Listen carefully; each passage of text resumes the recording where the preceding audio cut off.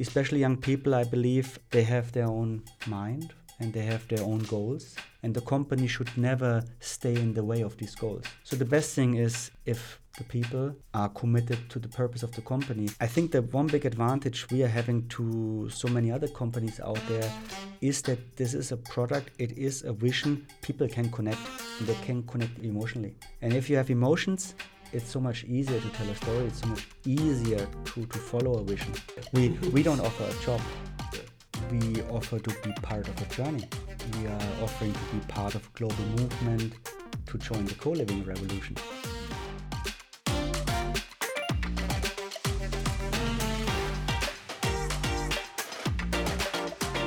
Welcome to another episode of Speak Like a CEO, the leading podcast on CEO communications.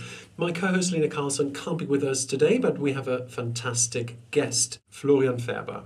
Now, he is building the future of urban living with The Base, which aims to have the same effect that Mindspace, WeWork and others had on The Office. The Base's first space will open in Berlin next year to become home to over 400 up-and-coming people from the world, and there are already plans for other cities. Now, previously, Florian founded ZipJab together with Rocket Internet, and he led the company to become a market leader in on-demand laundry and dry cleaning services. And I was a customer, by the way. He successfully exited the company, which merged with Johnny Fresh, which I'm still using today. This is no shameless plug, but just to say he's built companies that are really relevant that people do use. Hi, Florian. Hi, Oliver. Before we talk about dry cleaning, I obviously want to talk to you about The Base. Now, you've turned your attention from dry cleaning to real estate, and this is a completely new space. And I like this phrase you've used when we had lunch one day, and you said this is real estate with a purpose. What's the purpose?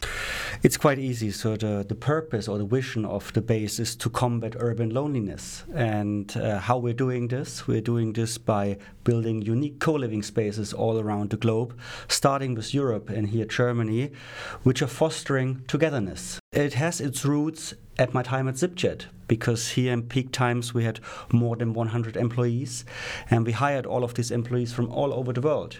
And the problems were always the same. We had never problems recruiting them because, as you mentioned, we were very well backed by Rocket Internet and other VCs like Henkel and Bosch Siemens Hausgeräte.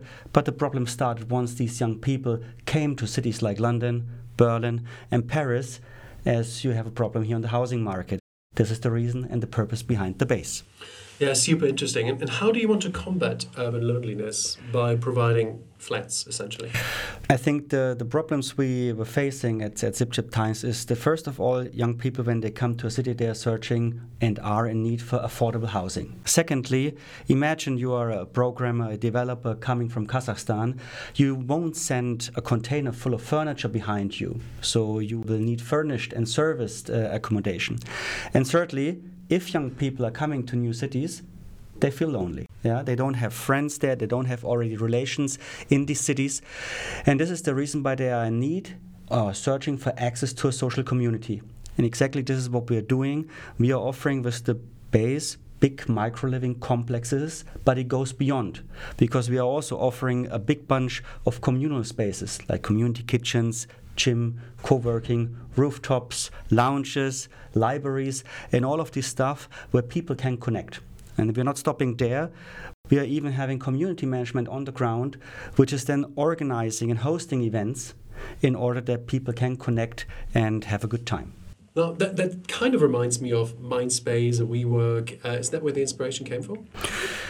Yes and no. I mean, what you definitely could say is that Office was already a bit earlier, I would say, innovated, and you could say like that co-living is the adaptation of the co-working model now to the housing industry, and this is how we also look. There's one basic hypothesis where we're saying young people are very much willing to minimize in individual living space if they get in exchange for that spaces which they could not afford alone.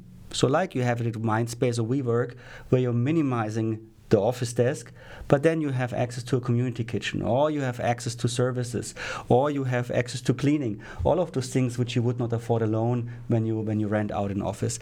And this idea that we are offering now spaces which you could not afford alone, plus we are offering events which you would not find in a city if you're new, plus we are offering you people which you would also connect or find when you're coming new to a city. This is the whole setup or the whole product we are bringing to people. I mean, it totally makes sense. The question is, how do you communicate that to investors? And also, how do you reach people? Let's say you mentioned a programmer in Kazakhstan, who thinks about coming to Berlin. How will you reach these people? Let's start with the investors, potentially, because I could imagine this is not the quick and dirty VC play. It's not a software that could, scale rapidly in the next year or so. But, it's much more complex than that. Let us look, Oliver, at the three stakeholder groups we're having. And on the one side is investors, and I will tackle this one shortly. But then you have the supply side and the demand side. And it's clear what you're saying, you need to communicate differently. On the demand side, where I'm not so worried about, and I will tell you why, in all metropolitan areas, we see a shortage in housing. So demand is there. We see still that these cities are growing. There's a forecast by the UN that by 2050, between 70 to 80% of world population will live in urban areas. So I'm not so worried about the demand. And it's our job that we are not so much relying on paid marketing, but rather are telling a good story, having good experience of the people in the base, and that the positive word of mouth is then spreading the word, right? Mm-hmm. When it comes to the supply side, this is totally different. Why? You're dealing here with stakeholders like project developers, family offices, landlords, and here you need to have a much more serious communication. You need to be able to showcase a product, showcase historical numbers. And now it's way easier for us than when I started the base in 2019, where I literally had nothing. So to every founder story, I would say there's hard work, sweat, tears, and a bit of luck. And my luck was certainly to secure the first spot, so Base Berlin 1 with more than 380 apartments. And from that moment on, everything became easier, because now every other project developer you can guide around, you can show Base Berlin 1, and you have a proof of concept.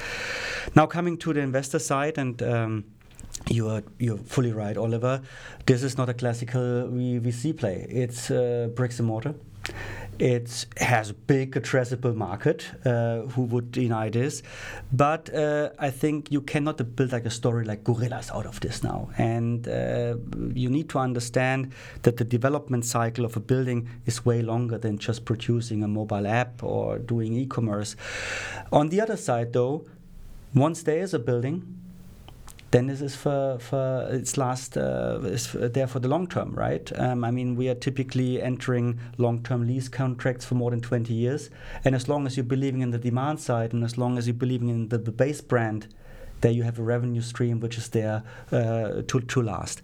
And on the other side, still, when you are good in fundraising, when you are good in telling a story, then you will attract investors. And so was it also at the case of the base, where we started out with some angels out of my personal network. But then over the time, there was an appetite from real estate developers, or now with our Series A, which we closed recently this year, Depot, which is an accessory furniture provider, right? So let's take these stakeholder groups in turn. I love what you said about the storytelling and the word of mouth. How specifically are you approaching this topic? Because it's hard to tell a story and it's hard to get word of mouth before it actually opens. Yet on the day it opens next year, you want it to be fully booked, I presume. This is correct, but nowadays it's everything about visuals. And with visuals, you can tell a story. And even if you're just planning a building and it's not open yet, I have renderings. And these renderings nowadays, you can make them really real. Yeah, so you get a feeling how it could be. And beside that, it's not just about a picture or a room. It's also about the story you tell, what can happen at the base within a day. So we can give you a timeline of your day. At 8 o'clock you wake up and you will have a coffee down in the grab-and-go area. At 9 o'clock you don't go to the office anymore because we have co-working at the base. At 12 o'clock lunchtime you will pick something from the food trucks in the courtyard, which we are constantly replacing in order to have always the taste, or filling the taste of the people living there. In the afternoon, when you call it a day, you go to the gym. And in the evening, you will have a sundowner on the rooftop. And therefore, I even don't... Okay, I want to move in. Yeah, you want to move in, Oliver, and you will get the first spot, yeah?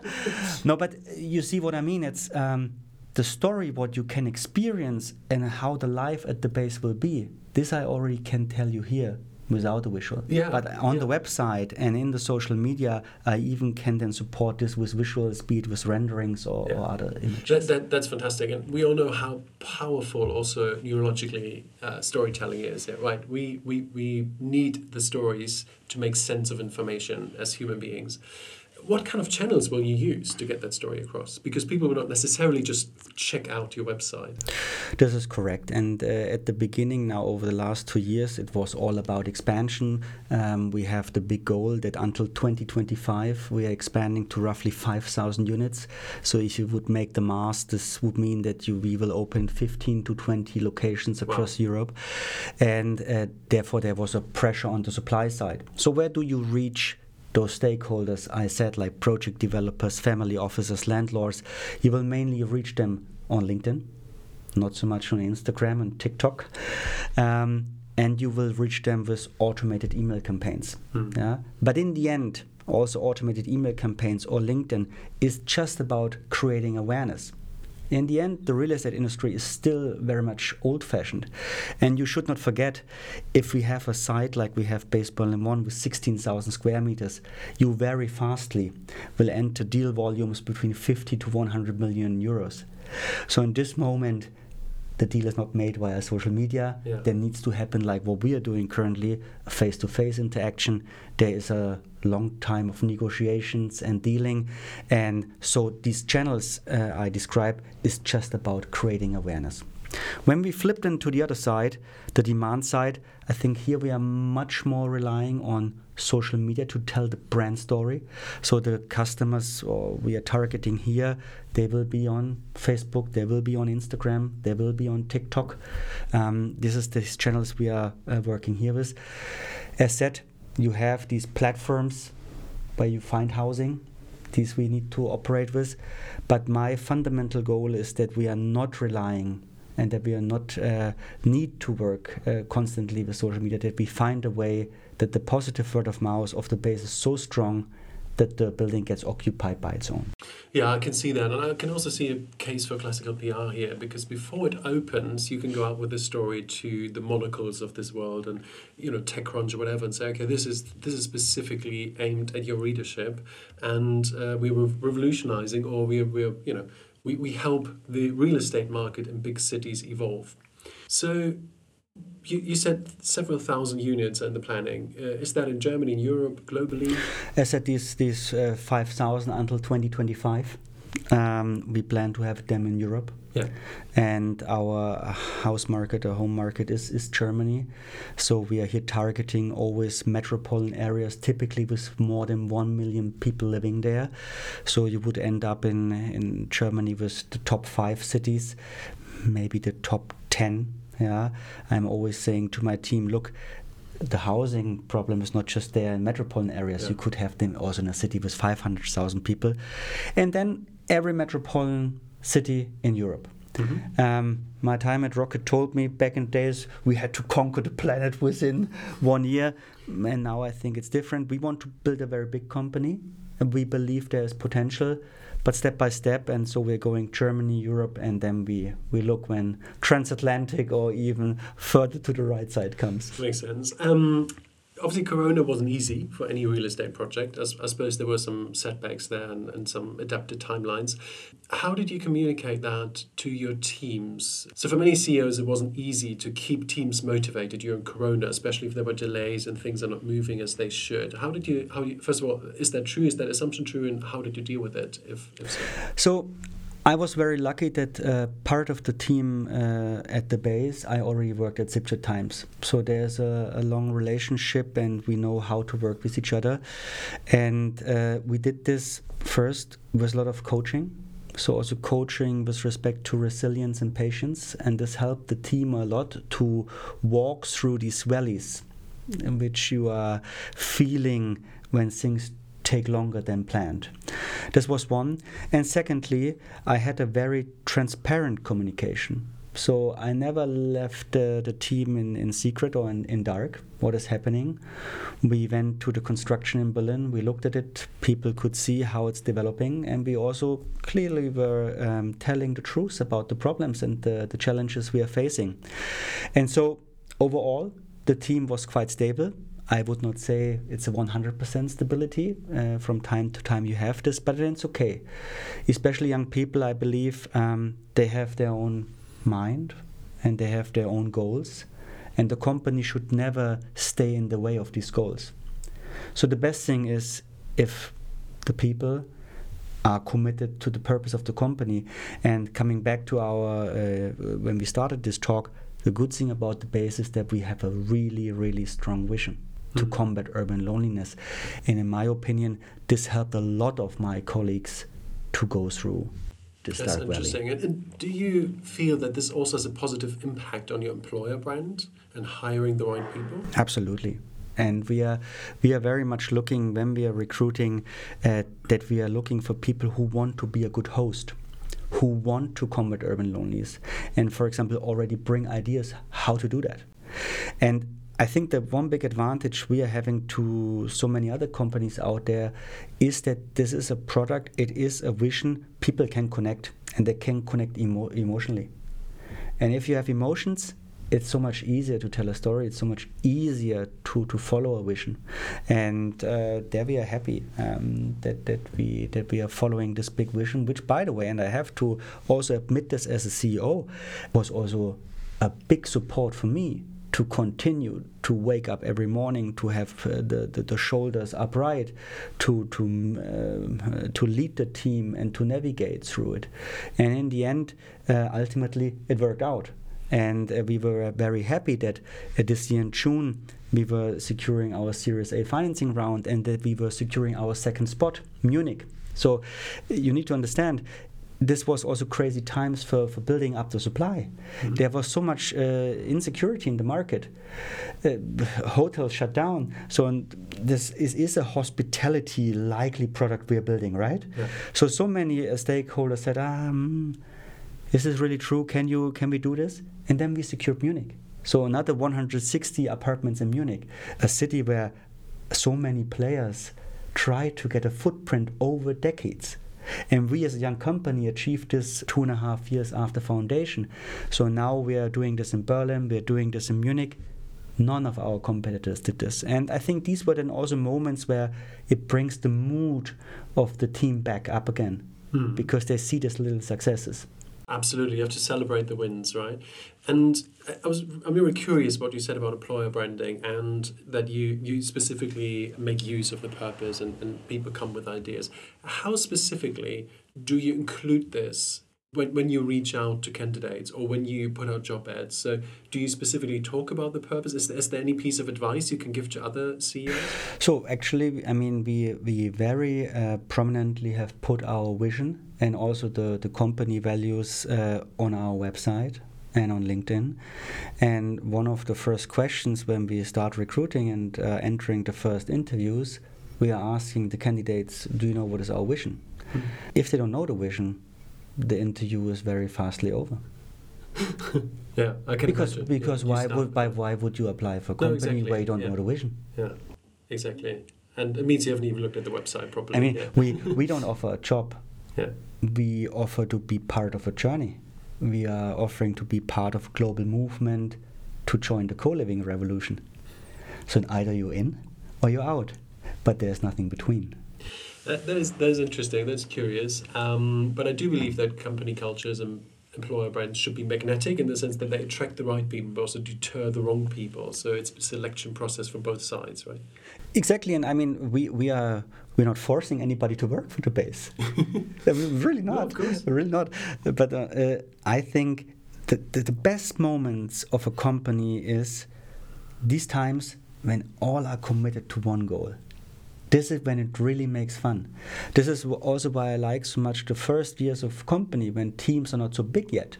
Because typically this is the founder, in this case me, is hiring the first ring around him. And then these guys are hiring the second ring. So as long as teams are small, it's very close to the vision the founder wants brought up and the values the founder wants brought up, the bigger the company gets, the more blurry it gets. Yeah. As long as if you don't do your job right. Right. And that's why vision-led recruitment is actually really central if you build a company with a purpose. Yeah, I totally agree. I wanted to ask you about ZipJet and the exit, because it was a successful exit for you. The company's still around in different shapes and forms. But there's always a bit of a contradiction in an exit, right? It's good for the founder or founders usually. The employees often see it with different eyes. So could you speak to the communication around your exit or the exit and then the end of the ZipJet brand? How did you experience that? How was it for the teams? So honestly spoken, back in the days, my co-founder Lorenzo and myself, we always very much took care of our employees. You also need to understand we were one of the few rocket companies who were there for 5 years. Until there was an exit, there were other companies which have been shut down after 1 year, right? And we always very much looked at our employees, and in this case also the drivers, are in safe hands. So back in the days when we, for example, negotiated the deal with Johnny Fresh here in Germany, we very much looked if the drivers would also then become employees of Johnny Fresh, so that nobody would have been let down. Mm-hmm. And this was one. And secondly, also back in the days, we very clearly communicated to the organization that we are in this process. So we took them on the journey. And for nobody it was then a big surprise, or nobody was hitting a wall because they have been left in the dark. Again, like I said before, I think transparent communication, authentic communication is key in order to lead teams and also to be recognized in a good way. And this is what Lorenzo and I back in the days did, and why we are happy how it went out. Yeah. Okay, that's super interesting. Before I wrap up, I wanted to ask you about your personal communications, because I'm very happy we know each other. You're here, first in-person interview since the beginning of Corona. We're obviously fully tested and vaccinated and all these things. Of course we are. But I just wanted to mention that I'm very happy you're here in person. I'm also very happy that you give this interview, because you don't give a lot of interviews. You're very focused on the business. Now, as you continue to lead the co-living revolution, as you put it, how do you see your personal role and your personal communication evolve over time? So first of all, I believe communication still needs to develop. So thanks for having me, Oliver, again. And I'm very much a fan of continuously learning. And I think this is needed, especially as I'm realizing. I'm not always saying I'm happy about it, but I'm realizing that the self-marketeering of CEOs and also how they speak in the public and how they present themselves in social media is becoming more and more important. It doesn't matter if I like it, if I'm a fan of it, but it is important. We see this with big companies like Elon Musk, wondering where the share value from Tesla comes from. Is it Elon or is it really the cars? But nevertheless, I think going forward, a good CEO needs to be able to jump between the business and the communication world in a very fast way. This is something I believe I realized now, and I'm very willing to understand how to deal with this perfectly in the future. Can you elaborate on that? That's a very interesting insight. So what exactly do you mean by that? How would you execute that? Yeah, to be honest, I'm realizing this on a daily basis. Look, we are still, I would not say a small team, but as said before, still a startup team. And I'm also not such a big fan of having very big teams. But this means the founder still has power in the product, power in the operations. I also believe a founder should be there at the product, should be there, listen to the clients in order then to make real changes in the organization. So you need to be there at a certain percentage of your time. On the other side, it's very important that the founder or the CEO is also marketeering the company. This is where stakeholders are following. So, and this means you nowadays have much more channels than you had maybe 20 years ago. There's social media, but there's not just social media like facing the customer, it's also social media facing the supplier or the investor side.